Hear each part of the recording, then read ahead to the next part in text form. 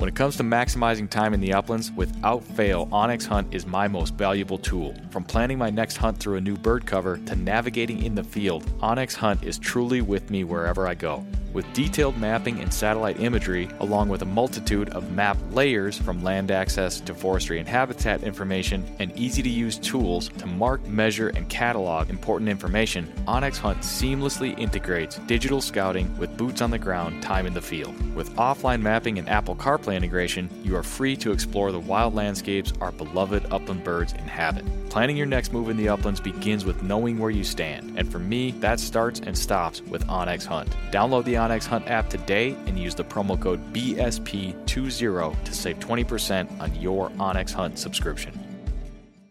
When the miles rack up faster than your flush count, that's when you'll truly appreciate your hunting vest from Final Rise. Built for the uplands and proudly sewn in the USA, the complete lineup of hunting vests from Final Rise, from their all-new Summit XT down to the minimalist Sidekick system, are all built upon the foundational load-bearing waist belt and low-profile shoulder strap system, which allow you to carry all the gear you need and do so comfortably while maintaining your ability to move freely and perform when you need to most. With a complete lineup of accessories and newly released performance field apparel, Final Rise has the gear you need to help you get the most out of every mile and every flush. Final Rise gear is built for the uplands. Get yours today at finalrise.com.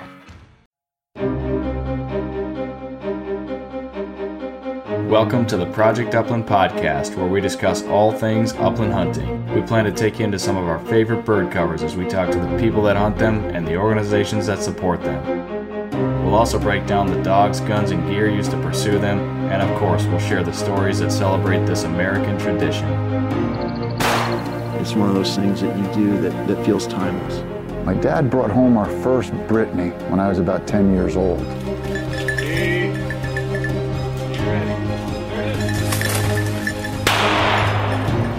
The red gods are calling, and I must go. These are your stories.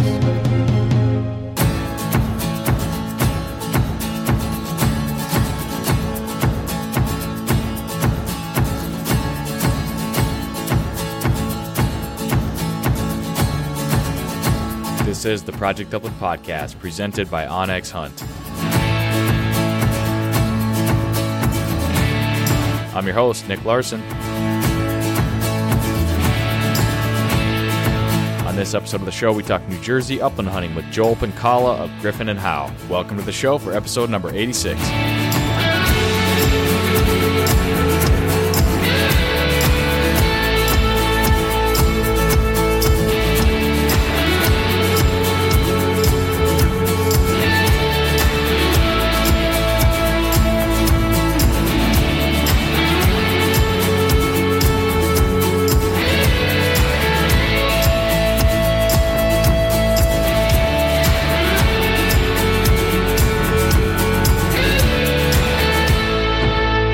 Project Upland podcast is presented by onX Hunt, creators of the most comprehensive digital mapping system for hunters. Use the promo code PUP20 to save 20% on your onX Hunt subscription. Earlier this month, onX just announced a new partnership with Weather Underground, which, if you didn't know, onX has weather data right in their app, and they've now partnered with Weather Underground, which has increased the number of weather stations the app can pull data from tenfold. Another value add from onX, trying to make it your one-stop shop when you're mapping, navigating, planning, strategizing your hunt in the field or at home. onX Hunt is with you all the time. Check it out, onxmaps.com. The Project Upland podcast is also brought to you by our friends at Pine Ridge Grouse Camp. You haven't experienced grouse camp until you've experienced it at Pine Ridge. Find out more about the Pine Ridge Grouse Camp experience by visiting pineridgegrousecamp.com. And by Dogtra Collars. For over 30 years, Dogtra has collaborated with industry professionals to create class-leading tools for e-collar training, GPS tracking, and more to support bird dog owners in developing top-notch dogs, and they make really great collars. Check them out at dogtra.com. And by Eukanuba Premium Performance Dog Food. Out in the field, how you've prepared determines how you'll perform. With balanced fat and protein to support peak condition in your bird dog, Eukanuba Premium Performance Dog Food enhances strength, energy, and endurance, so when that tailgate finally drops, you and your dogs are ready for anything. Strong, focused, ready for anything.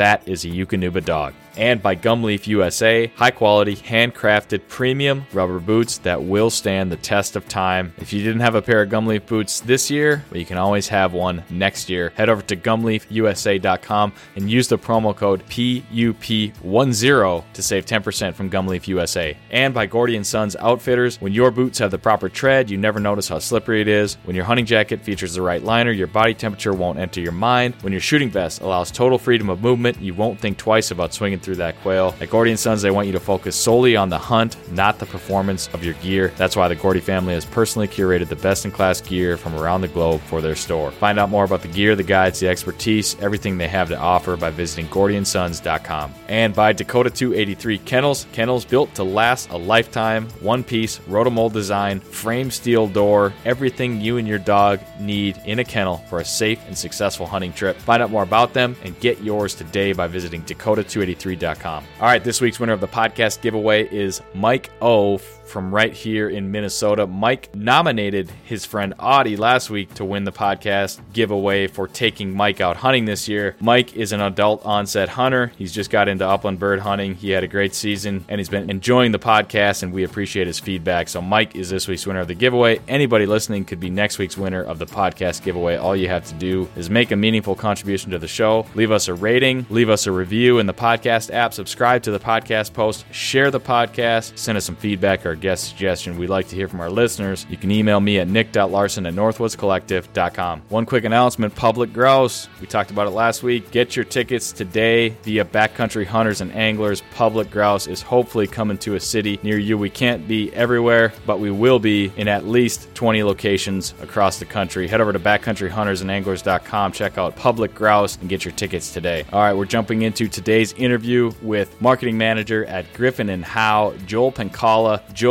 has written for Project Upland magazine. He was featured in a recent Project Upland film, Legacy. He works as marketing manager for Griffin & Howe, buying, selling, and shooting a lot of different shotguns. He has a lot to offer. We talk New Jersey upland hunting. We later get into traveling wing shooting, and we round it out with a little bit of shotgun conversation. I hope you enjoy this one, and I'd like to wish everybody listening a very Merry Christmas and a Happy New Year. Let's welcome into the conversation and onto the Project Upland podcast, marketing manager at Griffin & Howe, Joel Pencala.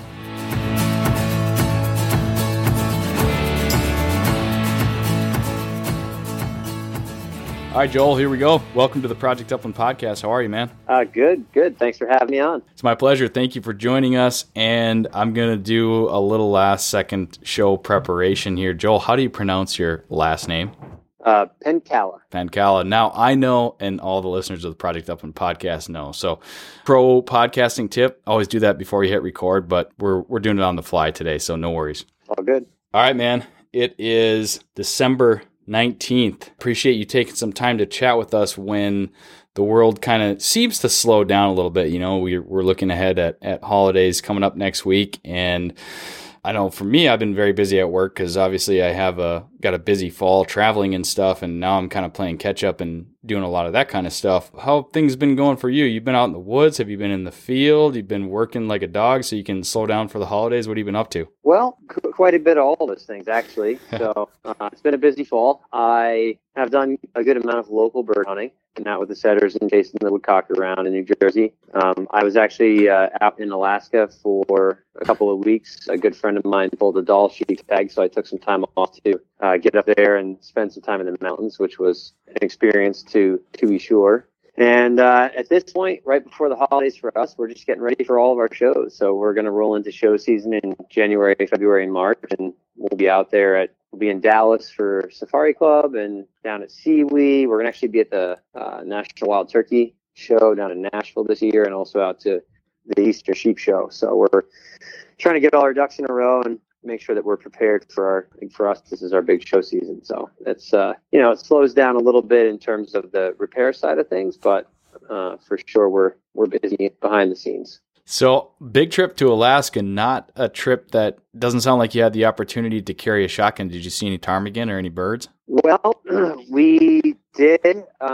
Being a consummate bird hunter, I couldn't go into the woods without a shotgun. So we actually did get the opportunity to shoot some ptarmigan. All right. When we were up there, and I added one to the life list. So that was a kind of a requirement, I suppose, for going to the bush in Alaska. I like to check birds off my North American Grand Slam whenever I have the opportunity, and I don't get many opportunities to go to Alaska. So shotgun was on my backpack, and so we had a full complement. Actually, we had a high power rifle for sheep, we had 22 for small game, and a shotgun for birds. So we were prepared for whatever were going to come our way, and we actually did spend a little bit of time fishing as well and caught some grayling, and it was the full Alaska experience up there. I can't speak highly enough about if you ever have the opportunity to go to Alaska. It's amazing. Yeah, that's pretty wild.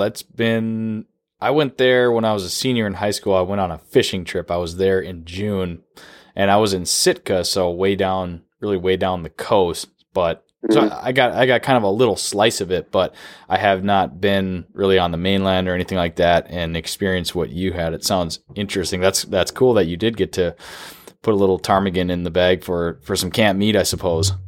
Yeah, we ate ptarmigan pretty well, and some fish as well to keep us going when we were in the backcountry. So it was definitely a once in a lifetime experience. So you mentioned travel. Oh, go ahead. So I was gonna say, for a guy who primarily chases upland birds, a big game hunt was something completely out of my wheelhouse, but certainly a welcome change. Well, that's interesting because I didn't think to ask you that question, but I certainly know you as an upland bird hunter because we met under those pretenses at Pine Ridge Grouse Camp a couple of falls ago. But a logical question would have been, do you do much big game hunting? Because I remember talking to you about some of your customers and the outfitting that you guys do at Griffin and Howe, which we can touch on a little bit, but it sounds like not a whole lot of big game hunting. Yeah, so I grew up obviously as a bird hunter in New Jersey. We really don't have a major complement of big game. We've got big three. We're talking, for us, it's whitetail deer, black bears, and wild turkeys is quote unquote our big game. So it's kind of odd for an East Coast boy for his first big game hunt to be Dall sheep in Alaska. But one of my sayings is, if you're going to do something, you might as well go big. And you went big. So that was officially my first big game hunt that I actually backpacked in for, and all the rest. So okay. I had, I'm familiar with backpacking, have done backpacking trips, and actually I had done the same guy, Chris, that I went to Alaska with. We went to Nevada and chased snowcock together several years ago. So we had done a backcountry backpacking hunting trip already. Okay. But again, under slightly different context. Yeah, you guys have some pretty big black bears there in New Jersey. We do. Yeah, we have a very healthy population of black bears, quite a few. Now, we're way off track here, but that's okay. That's ringing a bell for me. There was something in the news like this fall or over the summer about New Jersey black bear hunting. Did they cancel hunting, or did they want to, or what was going on there? Do you recall that? So it does tie in, and I'll kind of bring it back around. Perfect. You be the host and you segue us, Joel. Yeah, I'll try to do the best segue I can here. So black bears in New Jersey, for a long time, were a game species, and they almost completely eradicated them from the state. And then at one point in time, they became what we call a non-game species here, along with the mourning dove. So it kind of ties it together. Both black bears and mourning doves are not mandated by the Fish and Game Council. So because they're non-game species, the governor and the politics of the state the governance actually controls the seasons on them, which is why the governor can, which is what he did. He canceled, in the past, the black bear hunt has been canceled because of basically politics. But our current governor restricted hunting to private ground, and basically any public held ground owned by the state of New Jersey was closed. Okay. So all of our wildlife management areas, all of our state parks were closed, but the federal grounds and the private grounds were still open to bear hunt. So it's kind of a controversial issue here. We have more than enough bears to go around. We certainly don't put a dent in the population. They extend the season every year because they never meet their quota. So the state has a quota set for a harvest number, and they never actually meet it. So they always end up extending the season. But the reason this all ties in is because of the recent season closure this year, and it made news quite a bit, and wrote about it a little bit, was the article that I wrote about New Jersey grouse hunting, and there was an emergency closure of the season of the rough grouse season. And the toughest part about that is that, again, now that rough grouse is going to fall kind of into that group of species like doves and bears, that it's not just going to be, oh, the grouse are back and we can reopen the season. There's going to be a lot more red tape and paperwork to go through to get them back, basically back on and back on as a species that we can hunt. Gotcha. And that is an excellent segue. We'd be remiss if we did not talk about that development in New Jersey, rough grouse hunting and the cancellation. And I actually was pretty well aware of that just in some communication with the Rough Grouse Society, and I saw your article on the blog. So that's a good topic of conversation. That brings to mind a couple of questions now. Are there, with your knowledge of New Jersey hunting and politics and the landscape, however deep it goes, are there concerns about when the rough grouse or any wildlife species goes into that non-game category?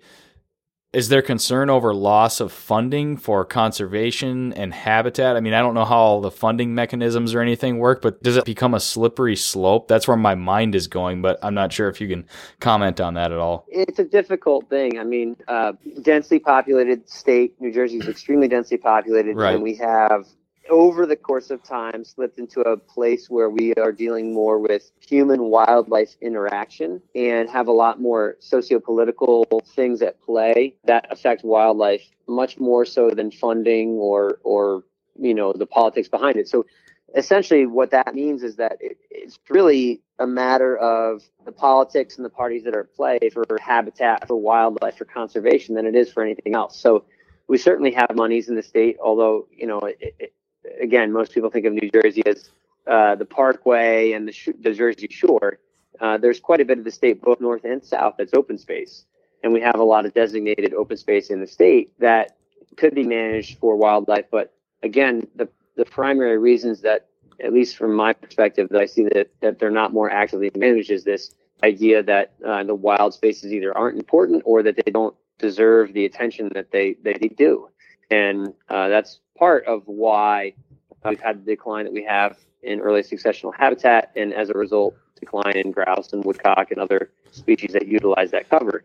Where, in contrast, a lot of the species that benefit from older growth forest or kind of the steady march of time and of human influence, our deer, our bear, our turkeys are doing just fine because they can flourish in that kind of environment where you have larger timber and interspersed houses. They're doing just fine. Right. Yep. Two species that are very well adapted to kind of that, urban woodland type environment. While we're on the topic of New Jersey, I mean, I will link to the article that you wrote and had been recently published on the Rough Grouse Society blog. Another piece of writing that you did was in I believe it was the fall issue of Project Upland magazine. Is that correct? Yes. Yeah, and that kind of talked about your history and upbringing as a wing shooter. Really enjoyed that article. And don't tell AJ, but I just read that this morning. I'm way behind on my reading. I got a stack of magazines. I'm sure he'll listen to this at some point, and hopefully he doesn't get too mad at me. But it was an excellent article, and it was almost coincidence that I read it this morning. I knew that we had the interview set up tonight, but I didn't read that article this morning on purpose. I just happened to be getting through my stack of magazines. Excellent article, and that painted kind of a neat picture for me as somebody that I'm not very familiar with New Jersey, the East Coast. I've never hunted out there. I've spent limited time out there, and I would have been that person to just sort of paint a broad stroke and think, oh, well, New Jersey's got to be just one big city. That's what that's what the East Coast is, right? I just haven't spent enough time out there to see those open spaces and the public lands that you guys have access to. So the article that you did on Rough Grouse Society and the article that you wrote in the Project Upland magazine painted actually a cool picture of an opportunity that you had to grow up a wing shooter in New Jersey. Now, I know that things are definitely not as rosy as they once were, and I feel like you kind of laid that out nicely. Could you talk a little bit, without diving too deep into it, could you talk a little bit about sort of that story arc of wing shooting and upland hunting in New Jersey that you kind of know the story from your dad, and then now what you've seen in the past, 30 years or so? Yes. So my dad's worked as a biologist for the state for a long time, and he went to actually Rutgers University as a biologist and came out of college and worked in the state and lived in the southern part of the state. But we're talking back in the 70s when, there was still a lot of transitional cover. And honestly, the hunting back then was, everybody talks about the good old days. And, when I talked to him, he talked about living down there and the opportunities that there were for somebody who was a bird hunter. At one point in time, there were 4 different species of wild game bird in the state. We had bobwhite quail, we had wild pheasants, ruffed grouse, and woodcock. And the idea that you could hunt 4 different wild species of game in the state of New Jersey all in one day, for the upland hunter, that was a pretty romantic vision of the past. Yeah. And so he brought that with him when he moved to the northern part of the state, and that's where I grew up. I grew up in northwest New Jersey, in Sussex County. And it just so happens that my portion of the state borders the Delaware River. And again, back in the 70s, there was a movement to, the government actually wanted to dam the Delaware River and create a large reservoir to serve as a water source for New York City. Fast forward a few years and a few protests later, they had taken over all the property, and then essentially the project got stopped. So there was enough public outcry that they stopped this Tox Island Dam project, and were stuck with this huge tract property that they couldn't give back. They were now owners of it. It actually became the Delaware Water Gap National Recreation Area. So that was all, essentially it was all farms. And in my youth, so I'm 35, almost 36 now, but in my youth, when I started hunting at 10, 12, 14 years of age, much of that ground was still in its successional progression. So I got to grow up hunting grouse and woodcock in a part of the state that was improper for its time. It didn't really fit.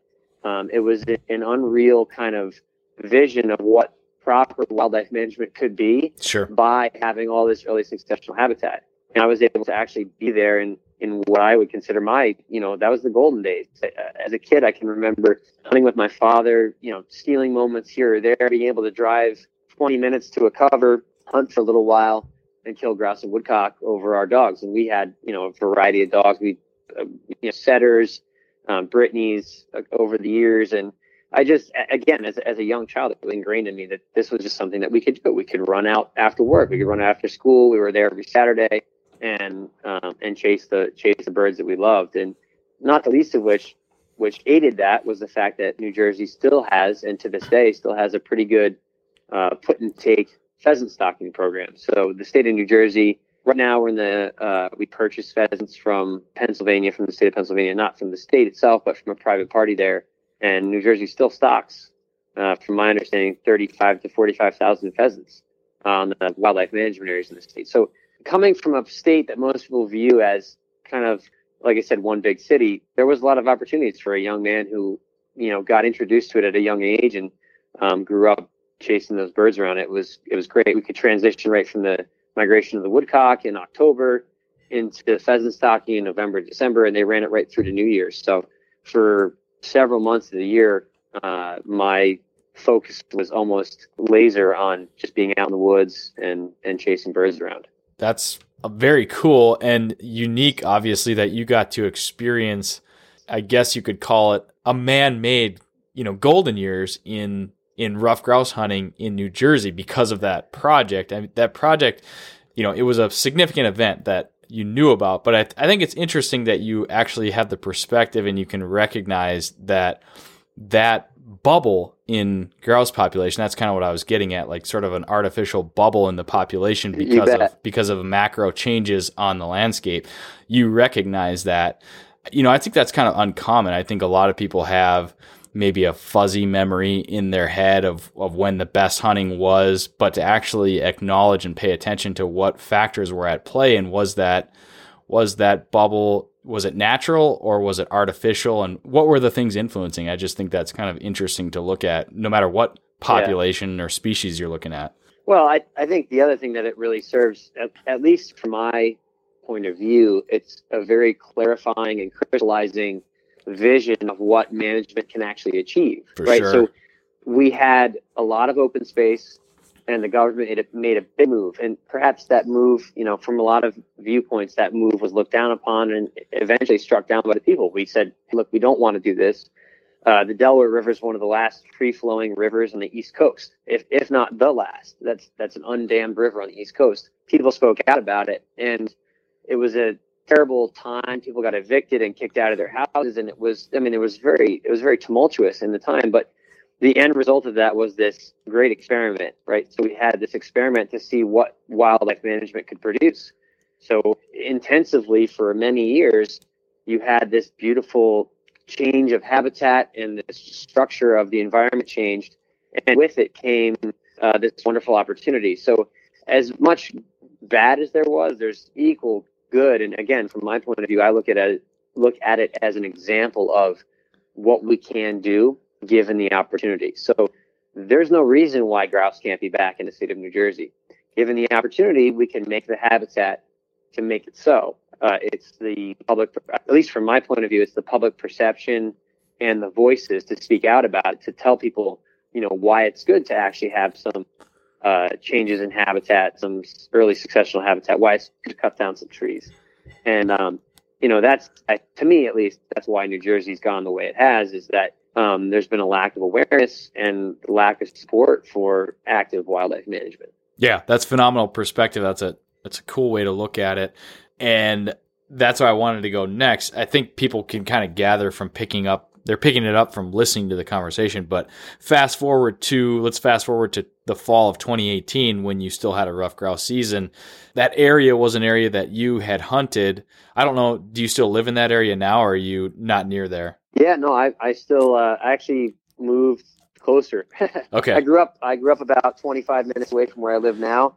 And I purchased a property that actually touches the same area I'm talking about, the National Recreation Area. My property actually borders it. So I'm one of the lucky few that can walk out my back door and go hunting. That's very cool. That's awesome. That's actually a dream / goal of mine someday. I want to be able to do that. So that's very cool.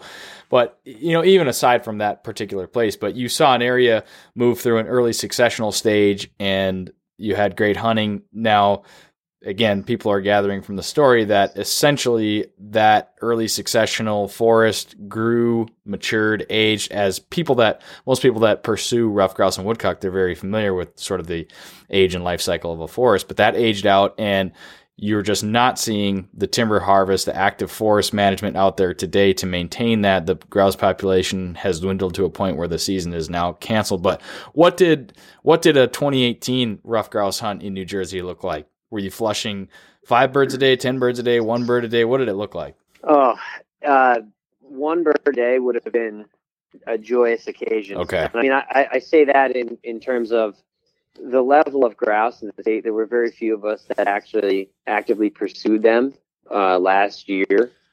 And I did harvest grouse in the state of New Jersey last year. And my last hunt was one for the books, because I've hunted many days and not flushed a single grouse. And the last hunt that I had of the last day of the season was open. It was several days after it was actually a week, I think, after the small game season opened. The pheasant season was open, and it was one of the last days of the grouse season, but we actually had an early snow. And I took one of my setters out. I took my female setter out. She tends to work a little closer. And I actually ran her with no bell that day, which I normally run with a bell, and I went no bell that day because I wanted to be as quiet as possible.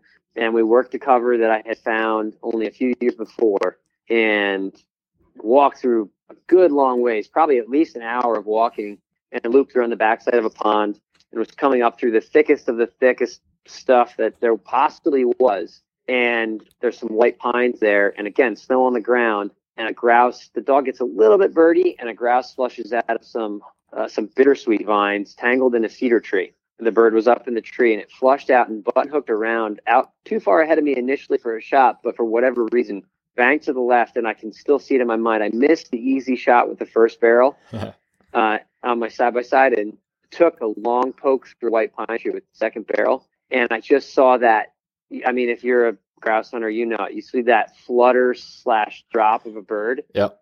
And my heart leapt. I mean, I hadn't killed a bird in New Jersey in years, and I literally ran over to find the bird, and I had broken the right wing. I could picture in my mind. I mean, I could see it like it was right now.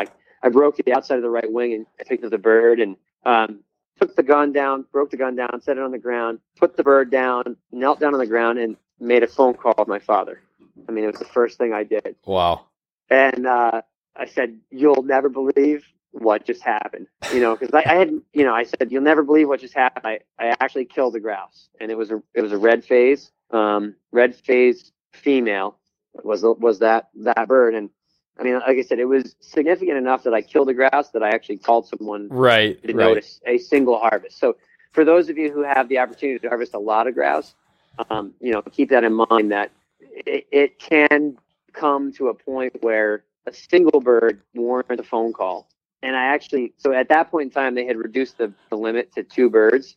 And I carefully tucked this bird into my bag and continued along my way. So earlier in the walk, I had actually flushed a single woodcock in a little piece of cover along some ground where there's a spring heap. And I had killed a woodcock. So I had a woodcock and a grouse in my bag. And I'm working the edge of this field back to my truck. And the second bird, I can't even tell you, the second bird was in the same exact scenario as the first bird, but a far more difficult going away shot.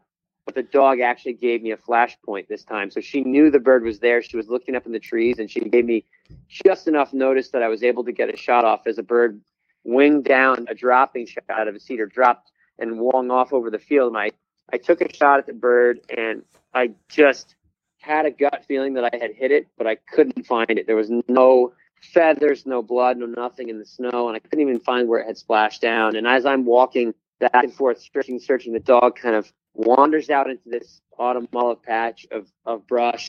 She's not, Belle, I love her to death.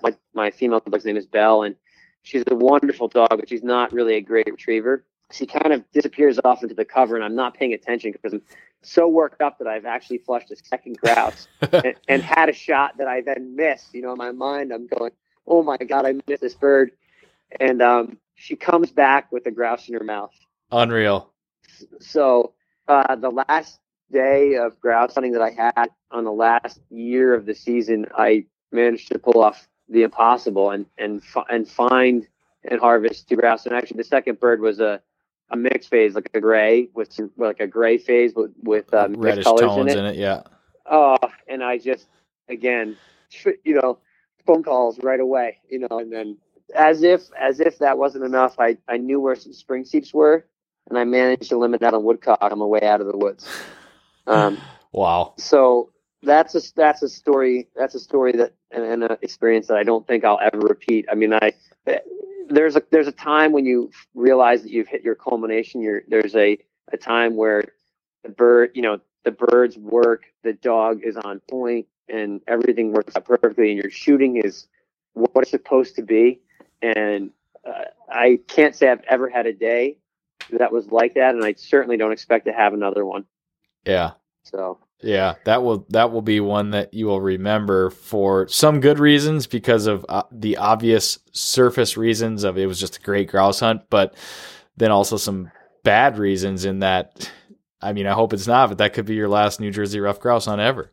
Yeah, it's tough. It's a thought to wrestle with, but I mentioned it in the article, but there's many hunters that came before me that wrestled with the same thing. I mean, New Jersey used to have wild pheasants and wild quail, and we don't anymore. I mean, there's just really no two ways about it. We don't have wild pheasants anymore. We don't have wild quail anymore. And the reality is, the truth of the matter is that, especially for the generation before me, my father's generation, to watch, now he's had 3 different wild game birds essentially be removed from his ability to hunt them.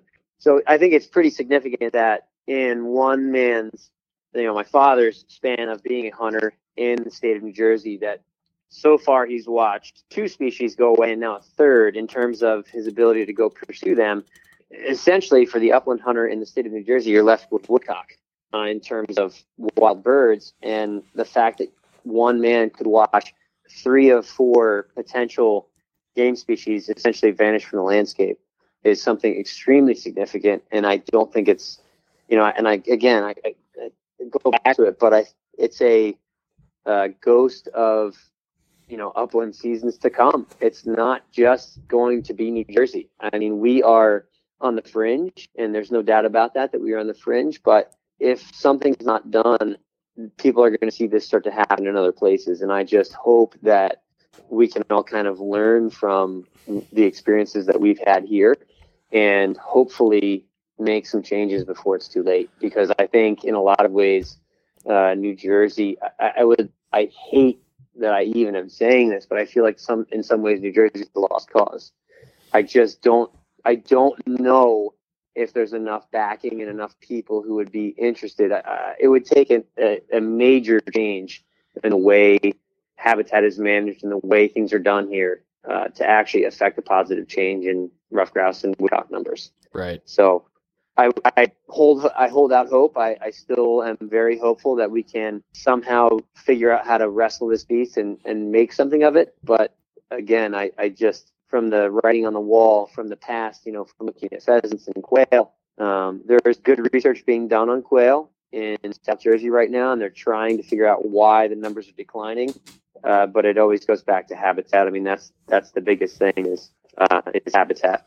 Yeah, that's really the scariest part, man. I was going to make the comment that, you mentioned it earlier, you're 35 years old. You're not that old, and you're seeing rough grouse, the season close and the population dwindling to the point where they're not huntable. But then you mentioned your dad he's going to see 3 species basically go that way. I mean, that's, man, how much more of a wake-up call do you need? And I guess we're usually talking to ourselves. We're talking to upland hunters. I mean, we get it for the most part, but it's unfortunately there are too many other folks that are not interested, don't care, or are just working against us. And, we have to watch this stuff happen. I mean, it's a buzzkill. Yeah. It doesn't feel good. And I think that I can echo that comment that you said about just the people that aren't aware or people who just don't care. And it's a sad state of affairs that wildlife can be disappearing. I mean, not just the fact that, yes, these are game birds, and yes, there's this idea of pursuing them as a sport and as a hobby, but they're also gone from the landscape for everyone who enjoyed them for every other reason that you enjoy having wildlife around. You see wildlife at your bird feeders or when you drive to work in the morning. And the sad state of affairs is that I don't want to only see deer, bear, and turkeys. I would love to see a diverse population of wildlife when I go out and ride around my hometown. And I just hope that perhaps there are some other folks out there that feel the same way. Well, and you know what? That's a great point that you bring up, Joel, because that might indeed be the silver bullet in that the kinds of habitat and the kinds of forests that we're talking about don't just benefit the birds that you and I love. They benefit a whole suite of species that have made their living here and evolved here. And, there was a report, I'm pretty sure it was Audubon. They came out with a report this fall that talked about is like 2.9 or essentially 3 billion birds being lost over the past. I don't remember the time frame, but if anybody looks up 3 billion birds lost, they'll probably find this Audubon report. And they're talking about just bird loss due to essentially habitat loss and changes in the environment. And, again, if something's going to save the birds that you and I love and unite enough people to make a difference, it might be research like that to, show people that, it's not just one particular species. It's all wildlife that needs early successional forests or needs a diverse mix of forests to survive. Yeah, I hope it serves as a wake-up call. I know that article circulated, and I read it and saw it, and the truth is that that's the kind of PR that you need. I mean, people need to understand that it's not just because it's coming from hunters who Correct. are, in essence, conservationists. It's not just coming from us. It's this outcry that, there's not a lot of advocates for some of these, for some songbirds, for gold-winged warblers. The Audubon Society has done a great job with it, but, the general layperson on the street has very little care about that. And the reality is that if we can paint this picture and say, look, it's not just these few species that we pick as the figureheads. This is across the board. This isn't something that's limited to rough grouse because I want to go hunt rough grouse. Exactly. No, it's a picture to be painted for everything that we're looking at. And I think that's the bigger thing the bigger message that we need to put out there is hey, this is not just an issue for game species. This is going to become an issue for all species. Yeah, as hunters, we're always going to be somewhat pigeonholed in that respect, because somebody that is perhaps a non-hunter or maybe even an anti-hunter, they're going to look at, we're talking about, again, and maybe it's, we've almost shot ourselves in the foot by touting these specific species. It would be easy for somebody to perceive that we want more of these birds so we can shoot more of them, when you and I know there's a whole lot more that goes into our thought process and why we want to see these birds thrive and flourish. At the surface level, to a passerby, you almost can't even blame them for arriving at that conclusion, even though there's a lot more to it than that. Yeah. Well, I mean, it's inherent. We are resource users. Yep. So we're out there in and around it more often than not. And a great example from a hunt the other day, I was out and I saw a ruby crowned kinglet for the first time in a long time. And it's a very small songbird, gray, mostly gray, very drab. They have a kind of a little eye line that's got some good color on it. But I haven't seen as many of them as I've seen in past seasons. And I mean, I can remember as a kid seeing them all the time when I was out grouse and woodcock hunting, because in our area, they love silky dogwood and the early successional habitat. And they were always in and around there. And I loved them because these little songbirds were very brazen. They were not timid at all. So you'd be pushing through some cover, and all of a sudden there'd be this little bird kind of hanging out. And I actually noted it in my mind. Hey, that's the first time I've seen a kinglet in a long time. I wonder if that's part of this whole conversation is, hey, those guys are going too. And it's, again, not just the grouse and the woodcock. It's all these other species that utilize its habitat. So being the front end of it, being on the forefront of it, I think it also makes our voice, although maybe people view us as being skewed, we're also much more in it. We're more potent. We understand it. We see it firsthand.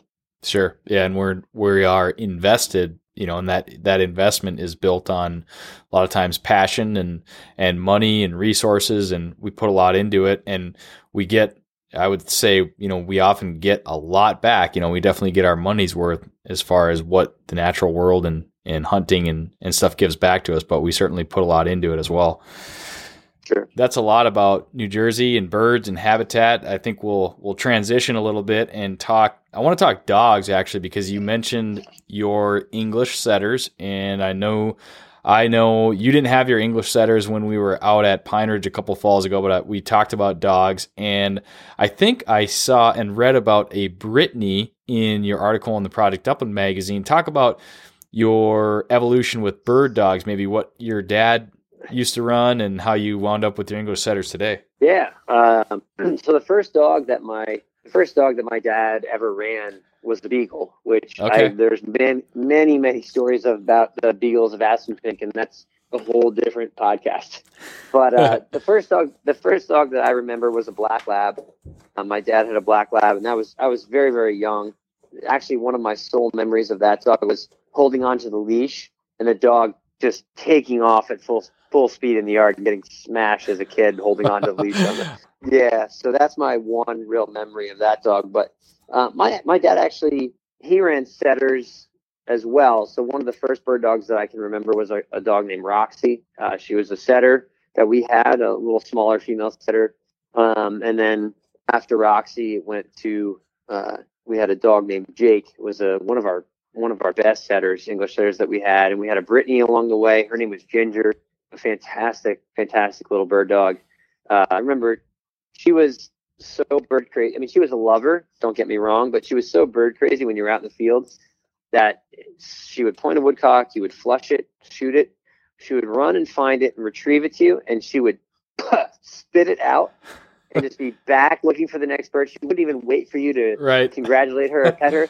She would literally spit it from a ways away at your feet and turn back around to go find the next bird. So you can't teach that. Yeah, she was just a great little dog.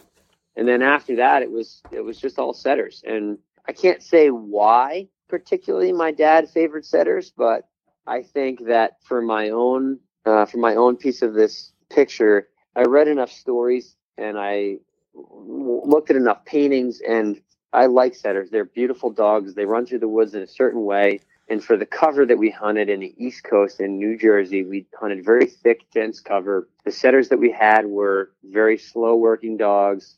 They tend to stay very close. We always kept our dogs essentially within eyesight, if not ear sight, so that they were very close to us. And the nature of the grouse where we are, even when we did have some grouse numbers, the grouse were very, very jumpy. We had almost never had a grouse hold to a point. So again, in the nature of the hunting that we did, the setters that we had actually worked very well for us. Sure. And for a lot of applications, that might not be the best kind of dog to run. But as a result, now I myself am a fan of setters. So I currently have 3 English setters. I have he's a 12-year-old male, Doc. I've got a 7-year-old female, Belle, and I've got their son, Nuge, who's 3.5 years old right now. Okay. And I love my setters. I mean, I obviously have 3 of them and have run them quite a bit. And there's just something about a setter that, for me anyway, tickles my fancy. Yeah. Do your dogs, do they hunt in a similar fashion as the dogs that you spoke about that growing up hunting with, closer working, slower working, kind of the same style of dog, or has that changed at all? No, I mean, for the most part, they're close working dogs. The older male, I've been out west a few times, and the older male tended to range out more. So especially when we got into some flat ground and some prairie, he was not shy of getting 100, 150 yards away. He would, stretch his legs. The female, on the other hand, never really had that kind of big running instinct. And I think the male that I have now, that's their son, is kind of somewhere in between. But the bird drive is there in him, which I really appreciate. So he has the lovability of my female and the bird drive of my male. But it's kind of a nice combination to actually have a dog who wants to hunt with you, but at the same time has that energy and that bird drive that really makes a fantastic bird dog. So yeah, they're very much very similar to the dogs I'm used to hunting over. And I mean, I would be remiss if I didn't mention that I had some early influencers as well. So I grew up hunting with my father and his friends, and my father's hunting companions also ran English setters. And one of my father's companions, actually, he was a member of the Amwell Club in central New Jersey. And Amwell is one of those clubs that's kind of steeped in legend in this part of the state. And, it's written about in some of the major books and things. But again, setters were part of that legend and that lore, and they were written about, and they were just very classic. It's the same reason that you own an old double gun that breaks all the time and doesn't go off when you pull the trigger. It's part of the history and the mystique. Right. Yep. We all have our reasons for winding up with a certain breed of dog, kind of shotgun, pair of boots, upland vest. Yep. There's many reasons, and we all sort of develop our own little ecosystem and upland world. So that's kind of the beauty of it. And that's why we get so much enjoyment in talking to other people and learning how they arrived at their decisions and how they put their upland hunting lifestyle together, Of course. Another thing you mentioned in the Project Upland magazine, we talked a fair bit about hunting in New Jersey, but you have taken some trips with your father, and you've done some trips to some western states, hunted maybe the Dakotas and the Lake states. Talk a little bit about some of those experiences, maybe a favorite trip. Oh, well, if I had to pick the favorite trip, it would certainly be the trip that my father and I took after I graduated from college. But I guess I have to kind of set the stage because my father started taking me out of school when I was in high school, and we would go together and travel somewhere for a week or 2 weeks in the fall. And it was a very odd thing for all my teachers to understand, but a note would come in from my father saying, "I'm taking him out. Please give me all of his schoolwork, and we'll see you in a couple weeks." And those trips range from, we went to Maine, we went to Michigan, went to Wisconsin and Minnesota, North and South Dakota, Nebraska, Wyoming, Montana. So we kind of hit quite a few different states, focused mainly on grouse and woodcock. But then when we got out west, we took, going back to the trip that I would have to say was like the trip. When I graduated college, it took a little time off, and that subsequent fall, so I had a job for the summer, and the subsequent fall, my father and I had actually been planning it for quite some time. We took a road trip. We had a 24-foot camper, and we took a road trip and planned 2 months of bird hunting out west. And we took, actually, Nellie was one of my dad's female dogs, and and Jake, which he was a male setter and he was the old dog at that time. And he probably was one of the best setters I've ever hunted over. And we were out there for essentially 2 months. Wow. And we started in Montana. We hunted Montana, Wyoming, and Nebraska, and just lived the life for 2 months. So get up in the morning and decide we're going to go chase birds and bring the dogs back, stake them out, eat some game food. I mean, that was the trip. And we happened to hit it when the bird numbers were up out west. So we actually went out on a great year, and we started in the very northern part of Montana with sharptails and huns, and shot sage grouse, shot wild pheasants, and then went into Wyoming, and all along the way, duck hunting, bird hunting. I mean, we just kind of trout fished. We did a little bit of everything, and that was by far my favorite trip. That was a phenomenal time for an impressionable lad of 22 years old. You can't. There's no way to trade for that experience. There's nothing. I would give just about anything to do that again. Yeah, I couldn't imagine. That sounds like that's an amazing trip. I mean, not to mention doing a whole bunch of stuff, at one time, but the length of the trip, 2 months, and just really actually taking some time to soak it in. Yeah. The best remarks were when we returned home. My mother was remarking about how thin everybody looked, including the dogs. I bet. Months on the road, you get back and skin and bones. So. But it was great. I mean, that's just it. I think that's the uplander's dream, is to chase the season from north to south. And I actually just had a conversation with my father about this tonight. Part of what makes upland hunting is that it's different than most everything else. Most all upland birds are created equal. So when you shoot a pheasant, it's a pheasant. There's not a Boone and Crockett score. There's not a length. There's not a poundage to it. Every one is a trophy, and I think that in and of itself sets upland hunting apart. In that, at least for me anyway, and for my father, and I'm sure that's where it came from, is that the beauty of it and the thing that makes it special is that you can go to different landscapes and apply your knowledge and apply your skills and be successful, whether you're in Maine or Michigan or Montana. It doesn't matter where you are. You can apply those same skill sets and have a great experience in a totally different backdrop with a totally different bird. That's a beautiful way to look at it, man. I couldn't agree more. I think the lack of individual birds being trophies and the statement that, all birds are trophies, I think that plays into upland hunting a lot, more so than I think we even talk about it and you hear about or read about. I know it's been talked about before, but I think it almost draws a certain kind of person into upland hunting, and that may be one of the reasons why upland hunters tend to find, I feel like we tend to make pretty easy friends. You find that connection with somebody and you make friends pretty quickly, and I think that's very common throughout upland hunting, and I think that has a lot to do with it. I think there's, at least in my way of thinking, there's less adversarial thought towards it, and I'm not trying to best you on, the score of my deer's antlers. Right. We're out there together to enjoy it and watch the dogs work and have that experience. So I would 100% agree with that. Yeah.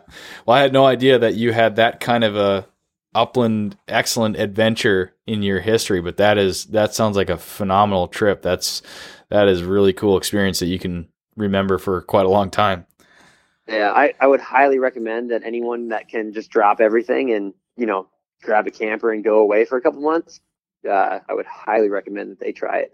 Joel, I want to talk about shotguns now, and it's taken us a little while, but we haven't even really dove into Griffin and Howe and your work there and how that ties together with shotguns. And I'm trying to figure out the best way to dive into this, because if anybody listening to this thinks your voice sounds familiar, they may be recognizing it from a recently released Project Upland film titled Legacy, which was essentially about AYA shotguns and rough grouse and woodcock hunting.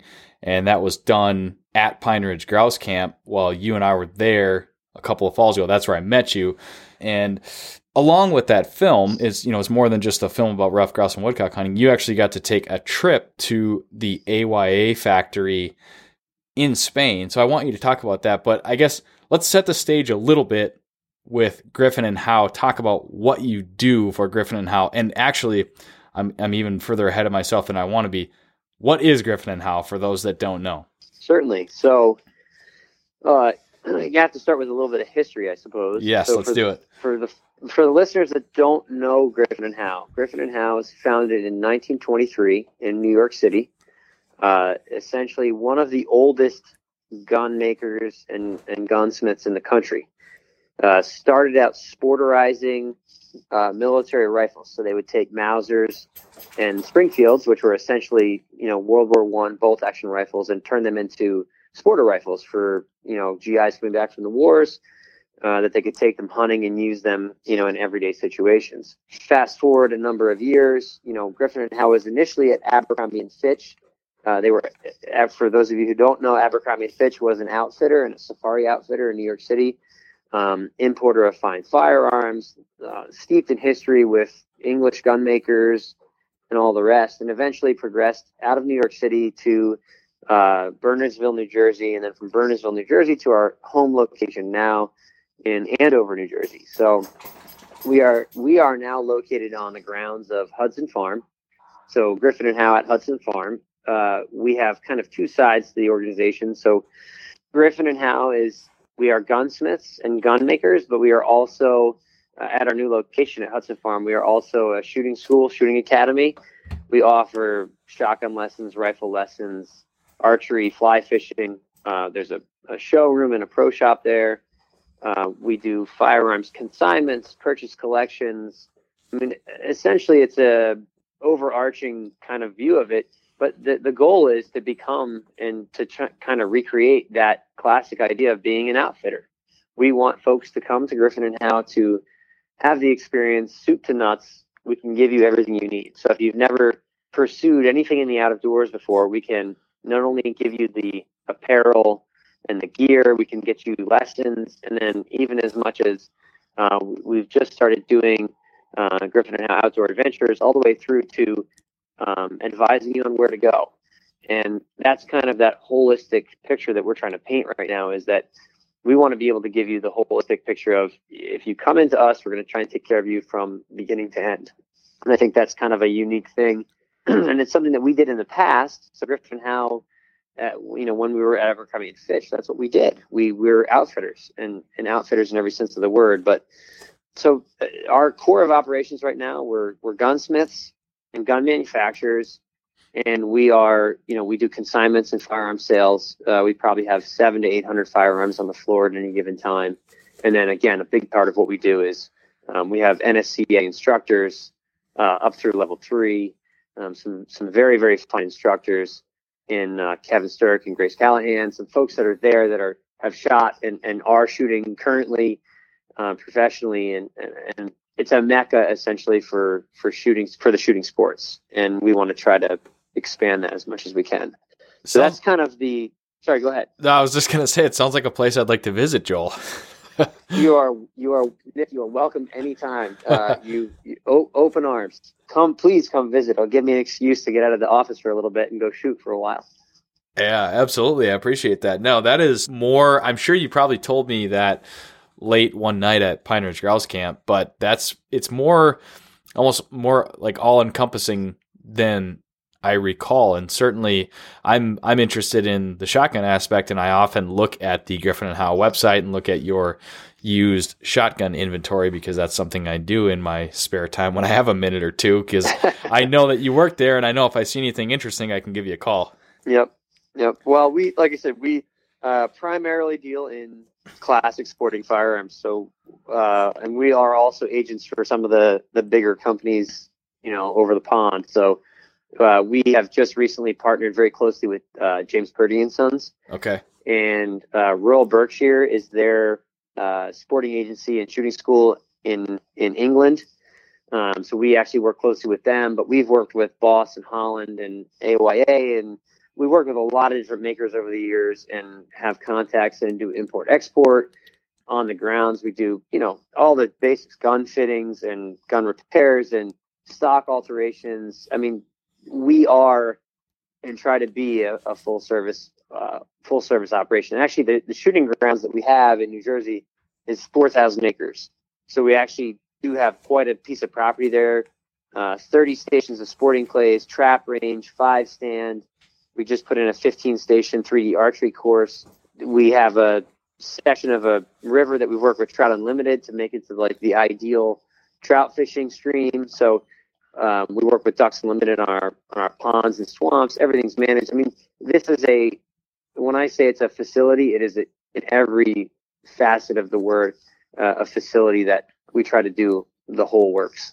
Let me ask you this. Does Griffin and Howe, do they make guns, or did they make guns at one time? So we have so the name has such a long history that when you look at guns that are marked Griffin and Howe, there's a lot of different iterations of that. So when you pick up a Griffin and Howe, it might be a Greifeld, an old shotgun of German make, or we were importers with von Lingerke and Dietmold, Frankhots and Belgian guns. So there's a lot of different guns that have come in with the Griffin and Howe name. I actually own a Belgian Browning over and under that is, has on the barrel made exclusively for Griffin and Howe. Okay. Over the course of time, there's been a lot of times where we've put our names on guns. We have always made the sporter rifles. So the Griffin and Howe marked rifles, which are primarily Winchesters, Mausers, and Springfields. Those are guns that we basically took the action of, stripped everything off of, restocked, rebarreled, metalwork, woodwork, the whole picture put back together and made it to beautiful sporting rifles. So those rifles are the works of art that Griffin has been putting out. I think we're somewhere in the serial number range of 2,800. So over the last 100 years, there's only been about 2,800 of those produced. But as far as shotguns are concerned, we've worked with a number of different outmakers, both doing work in our shop and work outside to create a variety of different shotguns. Sure. And it's so, I mean, we have worked with Spanish makers in the past, and certainly the folks that are in the know that know shotguns. We have Griffin and Howe, our Griffin and Howe round body guns, our game guns, which are our side-by-side game guns, and those most recently are AYA shotguns. Oh, they are. Okay. So that's something that we've worked with them for years. And again, like I said, if you do some research, you can find out who the makers are, and that's certainly not a secret. Right. We don't have the ability to do the castings and the barrel forgings and that kind of stuff in our facility in New Jersey. So we have to rely on outworkers, and then again, we do as much finish work as we possibly can to kind of give the guns our own touch. Sure. So would the round body Griffin and Howe game gun, would that be essentially like on a side lock number 2 platform from AYA? More or less, yeah. Okay. So you're looking at an AYA platform and then custom engraving and sure, upgraded wood and, variety of different things that we kind of request from them. We do things with stock dimensions. We request specific dimensions and different pieces of it that kind of make it our own. But yes, yeah, in so many words, it is an AYA at this point in time. Yeah, no, that's really cool. That's definitely not an uncommon thing for somebody to do. But my question was coming from when I'm perusing Guns International, looking at shotguns and stuff. It's not uncommon to come across a gun that is labeled, or it's either labeled as Griffin Howe, or you can see it says Griffin and Howe on it. So I was kind of curious how some of those guns came to be, and it sounds like various ways that would have happened. Sure. I mean, then again, there's 100 years of history, so right. When you find a gun that has Griffin and Howe on it, there's gonna be some history there. Actually, one of the coolest things that I've gotten to do since starting with Griffin and Howe was get into the archives a little bit, and we have the old archival books in our warehouse in a controlled facility where I can go back to the 1900s and look at the handwritten records of guns that came into VL&D, VL&A, like these early importers into the States. And I can look back in the records and there's handwritten notes about the guns, their dimensions, and who they went to. So that's one of the best things about Griffin and Howe is that we have that history and that legacy. And I can, like I said, I can still go and get the original books from New York City and look up when a rifle was produced, when a shotgun might have been imported, and get people the history on these firearms, which just it gives them some intrinsic value that and maybe a more modern firearm doesn't quite possess, doesn't have that mystique and that romance that some of these older guns have. Yeah, the line of Griffin and Howe is unbroken, if you will, and that's unique, I would say, in this day and age to maintain that history. And now that it's spanned long enough where now that adds value, and it adds sort of the mystique to a particular gun or a company in this case, that, you know, you can refer back to those books, those orders. That's for people that like history, which is not an uncommon thing for people that like vintage shotguns. You know, they usually like history. Sure, of course. What about you, Joel? Were you a shotgun nut before you started working there, or did Griffin and Howe just sort of amplify what was inside you?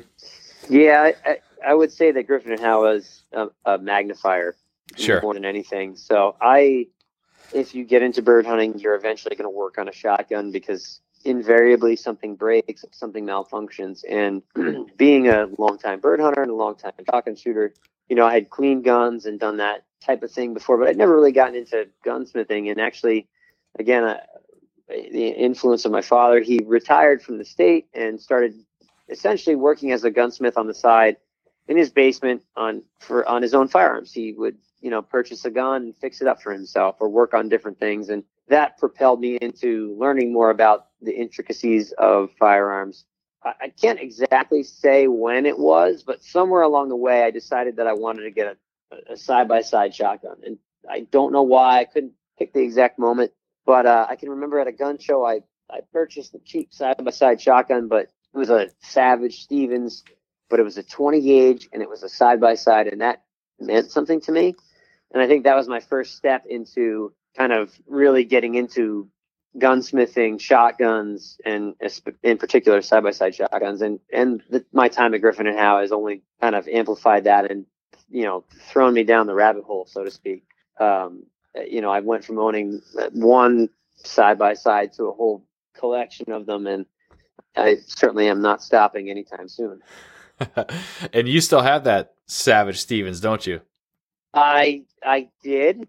I actually very recently, as a thank you gift to my friend in Alaska, I actually sent that gun along to him. No way, that's cool. Yeah, it was my first side-by-side, and he has a son, and I felt like it should travel the world. You know, I felt like it should also be somebody else's first side-by-side, and my friend also has never owned a side-by-side, and it just felt appropriate. So that gun is off to grand adventures right now, hopefully.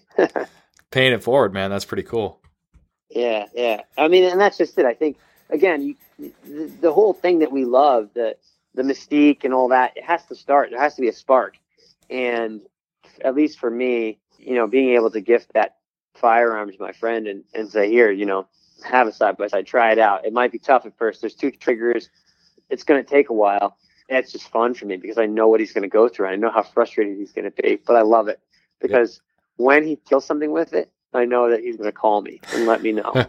Yeah. That's something you talked about in the Project Upland film Legacy a little bit, in sort of making I believe you called it a philosophical shift. And I related to that because I went through the same thing in that, you know, my first shotgun was a Remington 870 pump 20 gauge. Like a lot of people probably listening to this, you know, is not uncommon.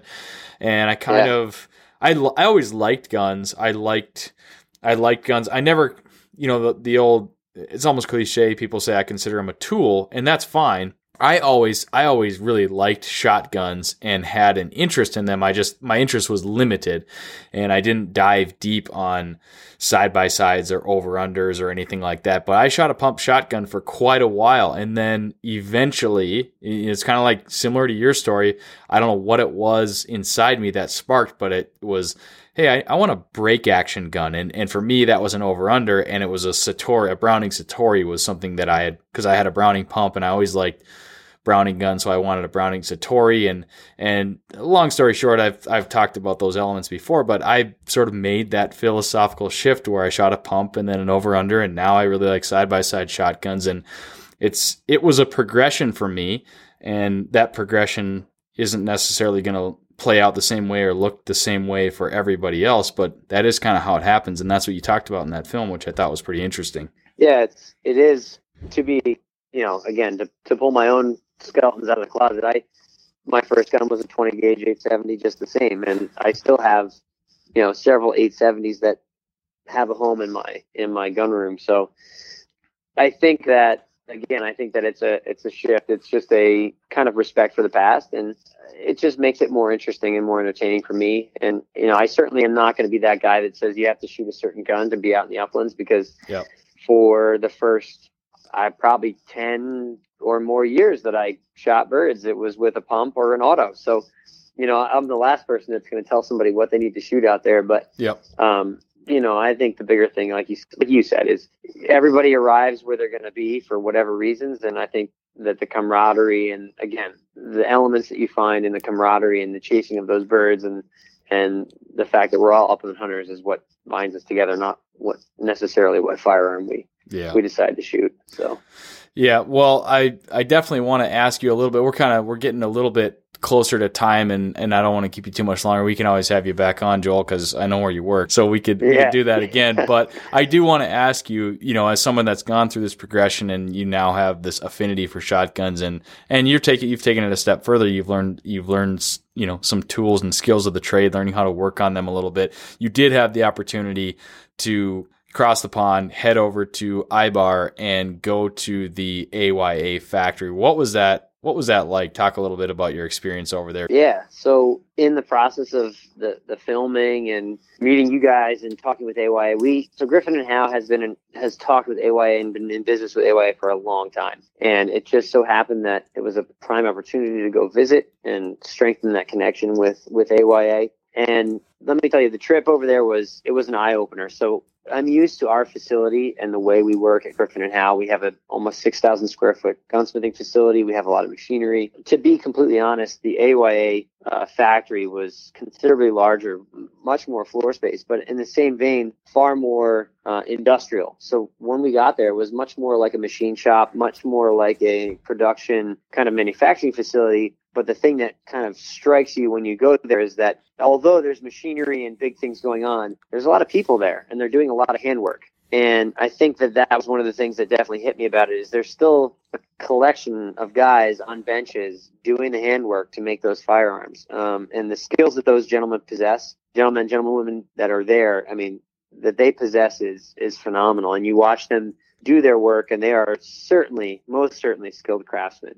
So, man, flew in and crazy ride through the mountains. It looks like the Northwest. It's very green and damp. It's not like you would imagine Spain would be in IBAR. A lot of industry in the North Spain there, a lot of factories and things. But again, in this extremely steep kind of rural setting, and got to see the factory, got to watch the guys work. And, there were things that I had never seen before. I had never seen folks joining barrels, taking the two halves of the barrels all the way back to the block and putting them together and wiring them in, and, laying the ribs, putting them through the oven, soldering them together, barrel drills. And again, it was quite an experience to see all that. They also have a lot of modern machinery there. So they do have CNC machinery that deals with the actions and the cutting. So it's a good combination of the new and the old. So they're really trying to increase production and be able to make a quality product while still having, again, there's men and women there hand engrave, they're on engraving easels and hand engraving. You can look through the window and watch them engrave the shotguns. And it's very hard. Again, it's hard for me to kind of put it into a few words. It would take a whole nother podcast to go through the whole experience. Right. But, Alex and the folks at AYA were extremely welcoming to us, and I will always be thankful that they kind of gave us a window into what it is they do over there. An amazing process for sure. Yeah, sounded like a really cool trip, and folks can get a little bit of a sneak peek from it if they watch the Legacy film. I'll throw a link to that in the show notes. Two more questions for you before I let you go, Joel. One of them, I guess they're both related, but I'm curious, as somebody that now has a number of guns in his collection, and more importantly, somebody that gets to see, handle, and shoot a lot of different shotguns working at Griffin and Howe. Number one is, do you have a favorite gun in your collection right now? If you're going to go bird hunting, is there one that you pick up more than the others? Oh boy, that's a dangerous question to ask. So Short answer is yes, but it's not my favorite right now because I have to do some work to it to figure out what's going on. But I have a Fox, a 20 gauge Fox that I've been shooting this season, and I dearly love it. Sterlingworth? It is. It's a Fox Sterlingworth, and someone put a leather covered recoil pad on it, so it's got added length. So for my monkey arms, it actually is long enough that I can shoot it. But I actually was experiencing some intermittent primer strikes. So I was actually getting some no fires. I was getting dented primers, but no fires. So that's kind of on the shelf right now. But for sure, it's a new to me gun. This is the first season I hunted with this 20 gauge Sterlingworth, and I have to say I've been leaning on it quite heavily this year. Okay. And taking it out quite a bit. I also have a penchant for 16 gauge guns, and I have a 16 gauge JP Sauer Krupp Steel hammer side by side that I take out once a season and then put back on the rack. So that's also a personal favorite. But again, this year that 20 gauge has been out quite a bit. The 16 gauge JP Sauer is a gun that I'm rather fond of, and that's probably because a couple people I know have them, and I've been able to put my hands on a couple of JP Sauers, and they are, for what they are, I would say that they're definitely undervalued.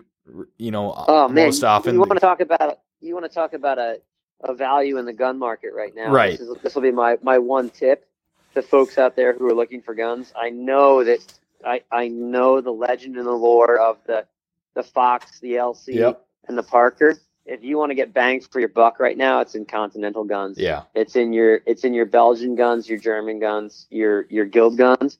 Man, you can get a firearm that has side clips, a greener crossbow, triple lockup, ejectors, cocking indicators, the whole works. Yeah. I mean, you name it, and it's a fraction of the cost of some of these other firearms. So for any of you aspiring side-by-side folks out there, do not overlook the Sauers, the Frankotts, the Belgian Guild guns, the German Guild guns. I mean, there are some really good guns out there that I think a lot of folks tend to overlook because they're not a named side-by-side. Yeah. Yeah, definitely. That's a great tip. And the JP Sauers, they do it for me. They're a really, really good gun, and they have kind of they really check all the boxes if you find the right one. But my other question for you, do you have your eyes on anything? Is there anything that you're out there looking for? I mean, a good bird hunter is kind of always looking for his or her next gun, but is there anything? It doesn't always take a physical form, sometimes it's just it's still a twinkle in that person's eye. But does your next gun, do you know what it looks like? Well, I have. So there's always the dream, right? There's always the dream gun that you're looking for that may come in sometimes. So if anybody out there wants to separate with a 20 gauge Parker, graded 20 gauage Parker for dirt cheap, for dirt cheap with good dimensions, I'm certainly interested. I think, again, this is going to be one of those things. I think the main thing that people need to focus on when looking at a shotgun is the fit. And I can't stress enough getting a gun fit, getting your measurements, and I know most folks out there know about the hip uplander, but there was a great little meme about, forget the dimensions, I'll just shoot it anyway. Kind of idea. So my thing is, please don't forget the dimensions. It's great to own old shotguns. It's great to pursue it all and to look at that. But I think that gun fit and gun dimensions are so important. And I think that one of the bigger things that people miss when they're looking for a gun is that it has to fit you, or you're just never going to have the experience that you deserve out of it. You're better off, So if I had a 20 gauge Parker that came in that was 12.5 inches length of pull, I wouldn't buy it because it's not going to fit me, and I don't want to put a big chunk of wood on the end of it to make it fit me. And that's the thing that you have to be able to walk away from, is to say, I'm not going to have a negative experience with a gun that doesn't work for me. I'm going to hold out for the gun that does work for me. And I think that's an important factor in knowing, hey, look, I'm going to look for something that actually works for what I'm trying to do. Yeah, that's a great point, Joel. Shout out to the Hip Uplander. I wonder if that's the first podcast reference for the Hip Uplander. I hope he's listening. I was going to say, I hope I'm not that guy that pulls that in, but I kind of had to, No, he's made quite a splash. It's or I should say he or she, because obviously the mystery behind it all. But yeah, shout out to the Hip Uplander. I definitely chuckled when they did the Gun Dimensions one, because that is personal to me, because I went through that myself, and I couldn't agree with you more, Joel. I don't want to say I learned it the hard way, because I kind of, I just sort of did it myself. I wound up with a 16 gauge Fox Sterlingworth, and I shot a little bit, and it took a little while, but I realized that really it hit home this year, because this year I shot a gun that is a much better fit for me based on recommendations by a gun fitter, and that proved to be true over and over and over again, actually carrying it and shooting it in the grouse woods. And when I was hunting, I shot it way better than I shoot my Fox Sterlingworth. And that was something that, Greg Elliott of Dogs and Doubles, he told me right away. He mentioned fit, but I was new to the side-by-side game. I was swept away a little bit by the Americana and the Fox Sterlingworth, and that doesn't lessen my interest in those guns at all. But having a gun that I know fits me better and I can shoot well makes me feel a lot better than, again, trying to force a square peg into a round hole, taking a vintage American gun out in the woods and getting frustrated with it. Now, I know guys and girls, and I'm sure you do too, Joel, that they're well aware of sort of the fit issues of a certain gun, and they can kind of pick up different guns and they can adapt themselves to various guns and shoot them well. I'm not one of those people. I don't know that I ever will be, but as long as you know that, the worst case scenario is somebody that doesn't really understand fit or gun dimensions, and then they take that gun out in the field and they have a bad experience with it. Yeah. Well, so the best thing I can say to people, and I've had the opportunity to shoot quite a few guns over my course of time with Griffin & Howe. So I started at Griffin & Howe as the shop coordinator, shop manager for the gunsmith shop. And I did that for about 2 years.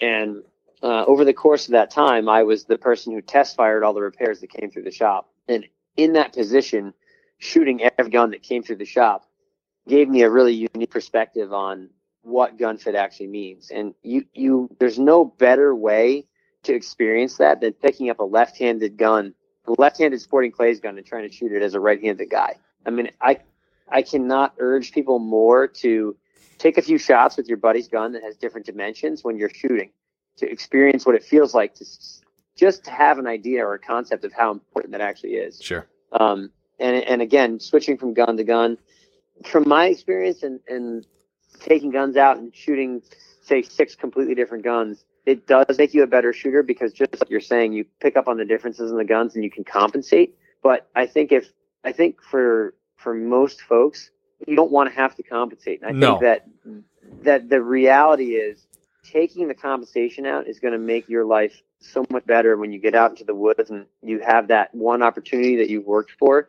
And it's the last year that there's a grouse season in New Jersey, and the last grouse you're ever going to flush gets up. You want to make sure that gun fits. And taking any of the guesswork out is something that you can do ahead of time with a gun fit and with a properly fitting shotgun. Absolutely. Yeah. Taking compensating for gun fit is one thing on the Clays course, but in the woods or the field, when it's, you can't do it. Exactly. Yeah. And why would you want to? Joel, this has been a lot of fun. I think, definitely, I'm excited to have you back on. Maybe we could dive a little bit deeper into shotgun buying and selling. That was a topic that we didn't get to go as deep on as I wanted to, but there's no reason we couldn't have you back on. Thank you for taking the time to speak to me and the Project Upland community.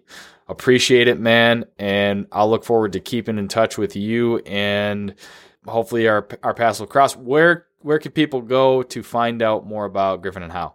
Yeah, so Griffin & Howe website. So it's griffinhowe.com. So GRIFFINHOWE.com. Check us out online. You're certainly welcome to peruse our gun collection there. We're located in Andover, New Jersey. So if anybody's ever in the New York City area, we're a close jump, about 50 minutes from New York City. So anyone who's interested, please look me up, look us up. You're welcome on the grounds. I'll give you a tour anytime. You can come see the gunsmithing shop and the facility. I'd love to have you and kind of show you our world. It'd be my pleasure. Absolutely. Yeah. I encourage people to go on Griffin & Howe website, check out the used gun inventory, and if they see something they like, give you a call, Joel. Yeah, please do. Like I said, we always have things coming through, so it's definitely a good place to check out. Good deal, man. Well, I appreciate it. I wish you a very Merry Christmas as we're very close to the holidays here, man. Take care, and we'll be in touch, all right? Yeah, Nick, thanks again for having me on. It was a pleasure. Yeah, my pleasure, Joel. Take care. All right. Yeah. See ya. Thank you for listening to the Project Upland podcast presented by onX Hunt. The podcast is also brought to you by Pine Ridge Grouse Camp, Dogs for Callers, Eukanuba Premium Performance Dog Food, Gumleaf USA, Gordy & Sons Outfitters, and Dakota 283 Kennels. Don't forget to leave us a rating, leave us a review, subscribe to the podcast, and share the podcast post. You could be next week's winner of the Project Upland podcast giveaway. Thanks for listening, everybody. We'll catch you on the next episode.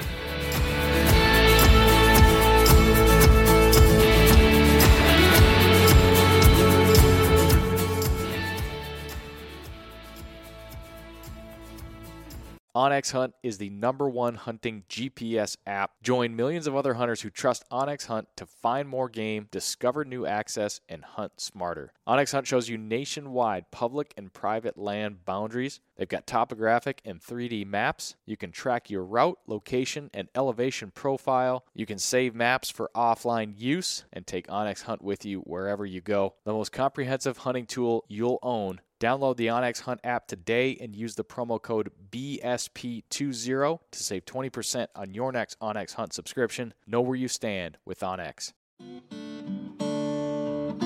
Hey everyone, this is Nick from the Gun Dog It Yourself podcast. If you enjoyed this show, then you might want to check out my show as well. We highlight and break down the ins and outs of training your own hunting dog. Whether it's a bird dog or even the occasional hound dog episode, we cover all topics related to hunting dogs. Check out Gun Dog It Yourself on any podcast streaming platform and hit the subscribe button to be sure not to miss any future episodes.